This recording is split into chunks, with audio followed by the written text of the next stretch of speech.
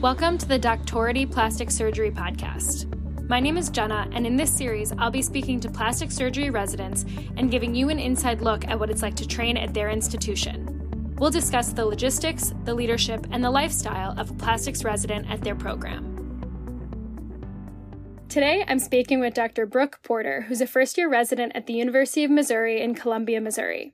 Brooke is originally from Palm Beach Gardens, Florida. She completed college at Wake Forest University and medical school at the University of Florida. She's interested in microsurgery, breast, and reconstructive surgery. Brooke, welcome to the podcast. Hey, thank you for having me. Thanks for being here. So I'd love to get started by hearing kind of a big picture overview of what it's like to train at your program. So it's a very family feel. We're a really close-knit group of residents. Something that I personally loved about the program, and even with the attendings too. Definitely, I would say, a more laid-back environment that really focuses on both resident well-being as well as excellent training. And how many years is your program? It's 6 years. So in terms of having an additional year for research, we do not have like a built-in research year. And then I know other programs have competency-based, and we're not competency-based. We're more traditional in terms of just being 6 years. And how many residents do you take?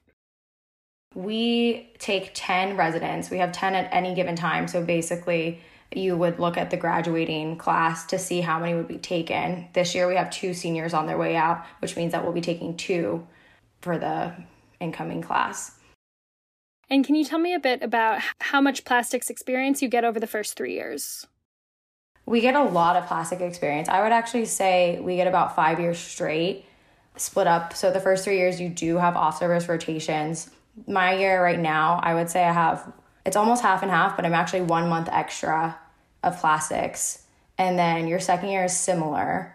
And then by your third year, the off-service rotations you're doing are very specific. They're more like a hand rotation with ortho. And actually our website has a really good example of the different rotations. So if people wanted to pull it up, you could see exactly the breakdown. And what's the experience like when you're on some of the non-plastics rotations? Surprisingly, one of the things that I love is that they still emphasize operative experience. So as an intern and an off-service intern on a general surgery rotation like vascular surgery or trauma surgery, they're still pushing me to go to the OR and I'm still operating. It's definitely, you work hard, but that is, I think for me, the biggest surprise is just how much in general Mizzou pushes you to operate, whether you're on service or not. And what are some of the different sites that you rotate through? So we mostly stay here. So the main hospital, University Hospital, is where most of our rotations are. Across the street, we have the VA, and then also MOI, which is the Orthopedic Institute. That's basically mostly where we operate. Your first 3 years, there's time that you might spend at the VA. And then we have another hospital called Women and Children's where you would have to get in the car and drive a couple miles away. It's not very far. Other than that, I think later on in your senior years, there are some off-site rotations. There's a town rotation you do. But for the most part, you are right here and everything's close by. Are there any fellows? No, we don't have any fellows. What are the research opportunities like? Research is important here. You're expected to do at least a project a year. Additionally, they give dedicated time for research in your 4th year. It's split between protected research time, and then there's some where it's unprotected research time where you still have some clinical duties and you're still in the call pool. I think it's about at least 3 months are unprotected, and I think another 3 are the protected time. There can be a bit of flexibility with that as well, just depending on the person. So there's almost like a mini research year experience there.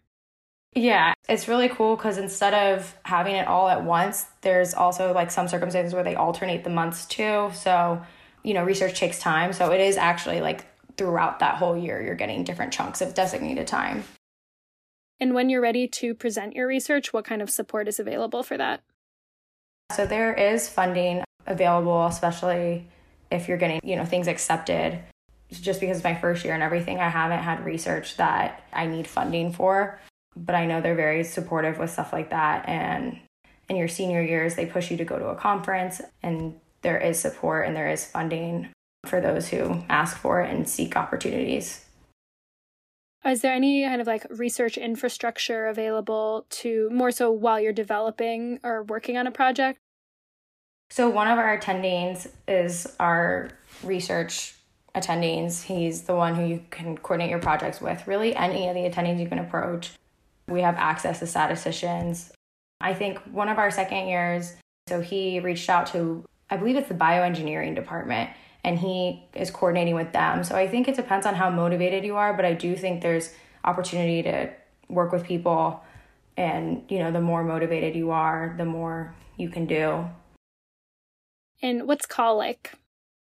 It's actually pretty laid back. It's really good. I think it's enough to where you get the experience you need without having you burn out and be constantly exhausted. We're on plastics call every day, and then we alternate hand and face every other day. I would say for me, I take about 1 weekend a month and then 1 day a week. As an intern, it's buddy call. It's definitely more of like a graded autonomy, which is nice because as an intern, you probably can't do a revision amp right away. So it's nice to know that that person, like the senior who's with you, is expected to come in, and it kind of takes you through things so you're not just thrown out there. So yeah, for my first year, it's all buddy call, and then it kind of, as you go from there, you get more autonomy as you go. It's home call for us all the way through when we're on plastics. And what's the mid-level support like? It's great. So we love our PA, Zena. She rounds with us in the morning, and then she is mostly in clinic.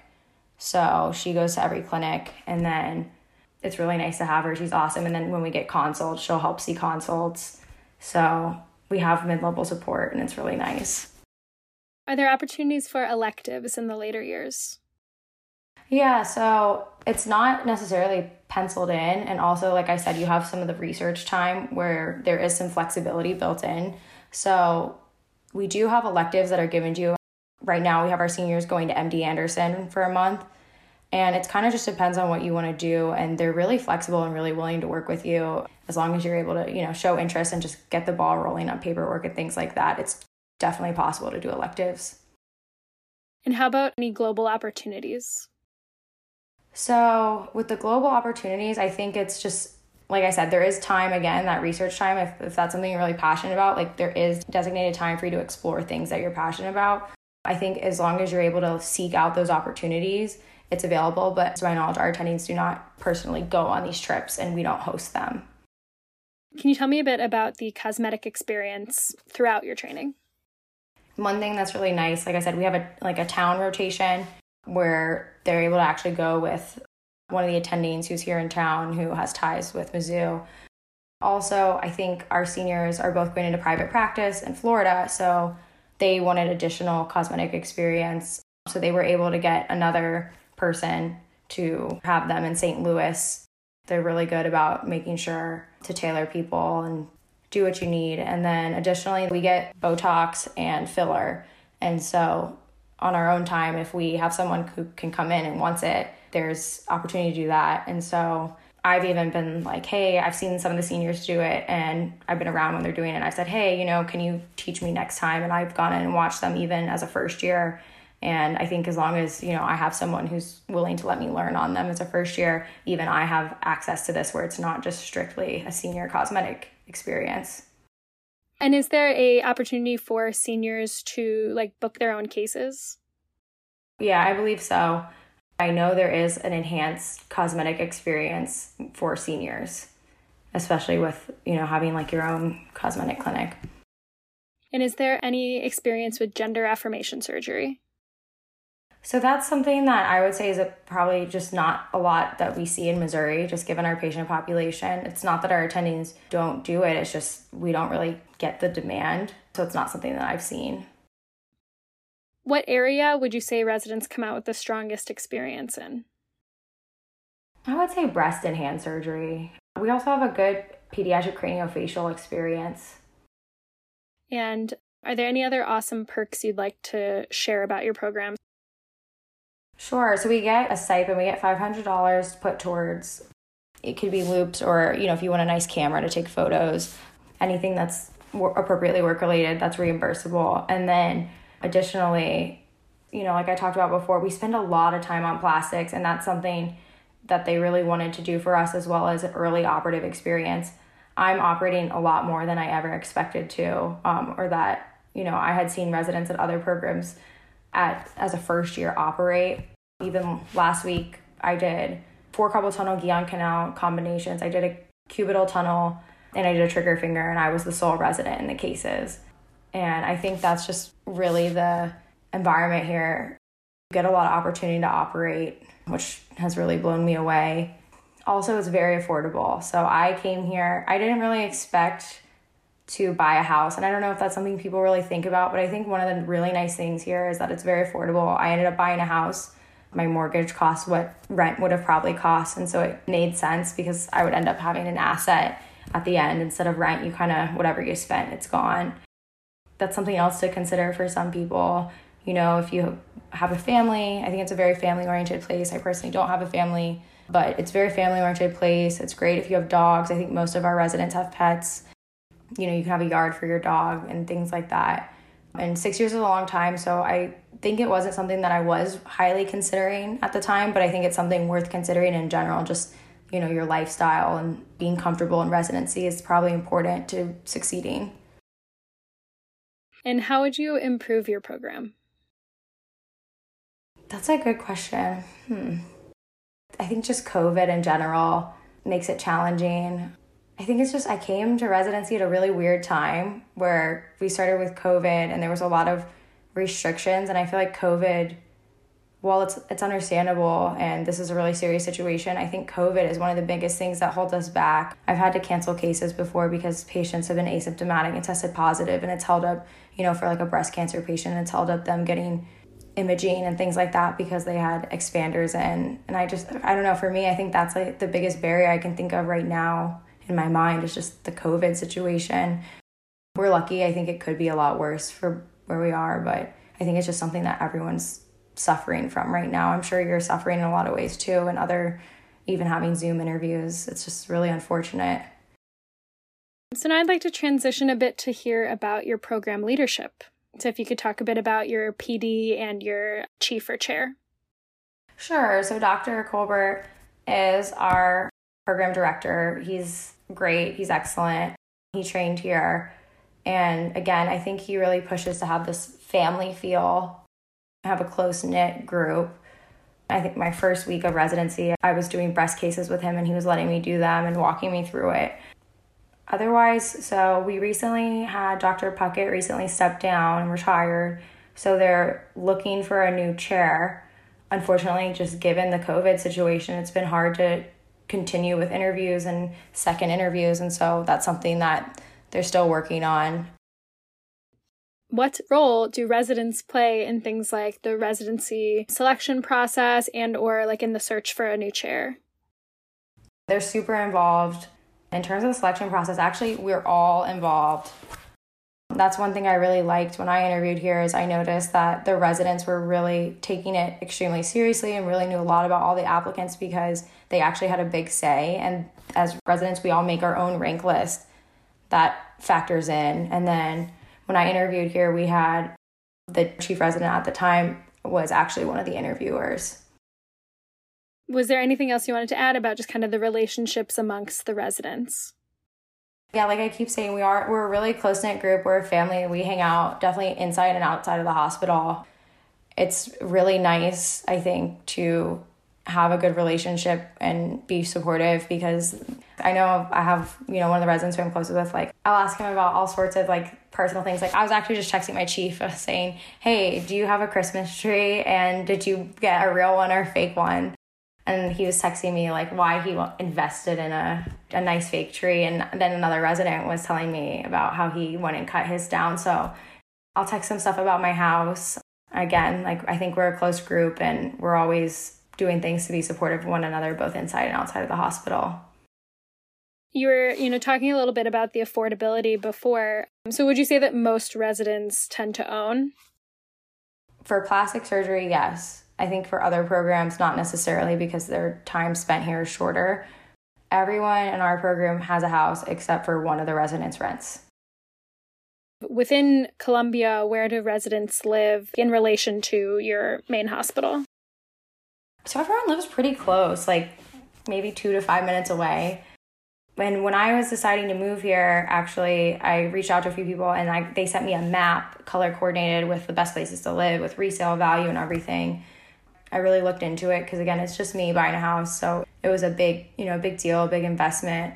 But I would say I probably live the farthest, and I live about 10 minutes away. And people are, why do you live so far? And it's really not far, but, it's 10 minutes. And what's the breakdown of residents in terms of those that are like single, married, have families? So no one has children yet. One of our residents, I think, is interested in starting a family during residency. I'm probably the only one who's single right now. Otherwise, everyone is basically married or in a pretty serious relationship, like living with their significant other. And is it necessary to have a car? Yes, you have to have a car. You have to drive into work. The 3 main places we operate are all right there walking, but in order to get to Women and Children's Hospital, you would have to get in the car and drive a couple minutes away. Besides the affordability of living in Columbia, what else do you like about living there? So I'm coming from Florida, so for me, I like the seasons.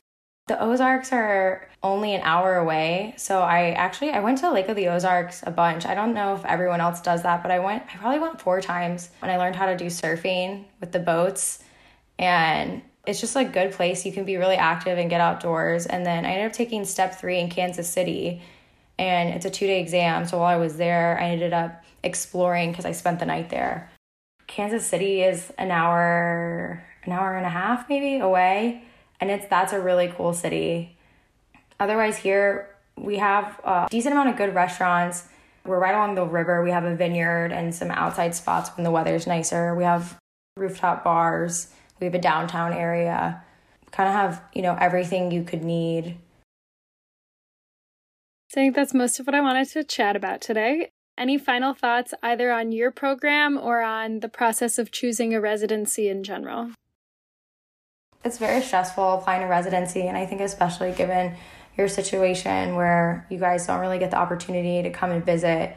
There's so many amazing programs out there, and I think you're going to probably get the training that you need. I think one thing to really factor in that is a program that you actually think you'll be the happiest at, because I think, plastic surgery applicants typically tend to be all pretty stellar, very hardworking people. And I wish I would have realized this more. I realized it, but I think everyone is a little worried. They're just like, I really want to get in and I really want to get into a good program. Definitely pay attention to the things that matter to you beyond work, because if you're not happy, 6 years is a long time and you'll burn out and you won't be able to be the best surgeon you can be. So I think just really finding a place that you think you'll be happy at for multiple reasons. And how can interested applicants find out more about your program? So we have an Instagram, and then our website is actually really good, I think, just for some of the general information. When I was applying, I thought Mizzou actually had probably the best website, and they have all the residents on there too, and just good breakdown of, exactly, you can get a full-on schedule of exactly how much time you're spending and where. We actually don't do a lot of general surgery. We really cut it to the minimum. We really push to be on plastics as much as possible. So the Instagram is Mizzou Plastics. You guys should follow. Well, thanks so much for speaking with me today, Brooke. No problem. Thank you so much for having me. It's been fun chatting with you. Thank you for listening to the Doctority Plastic Surgery Podcast. Never miss an episode by subscribing to our show via your favorite podcast service and following us on Instagram and Twitter. For more podcast episodes and residency information, check out our website, doctority.co. That's doctority.co. We love feedback from listeners, so please contact us through the website or through social media with your questions or suggestions. See you next time.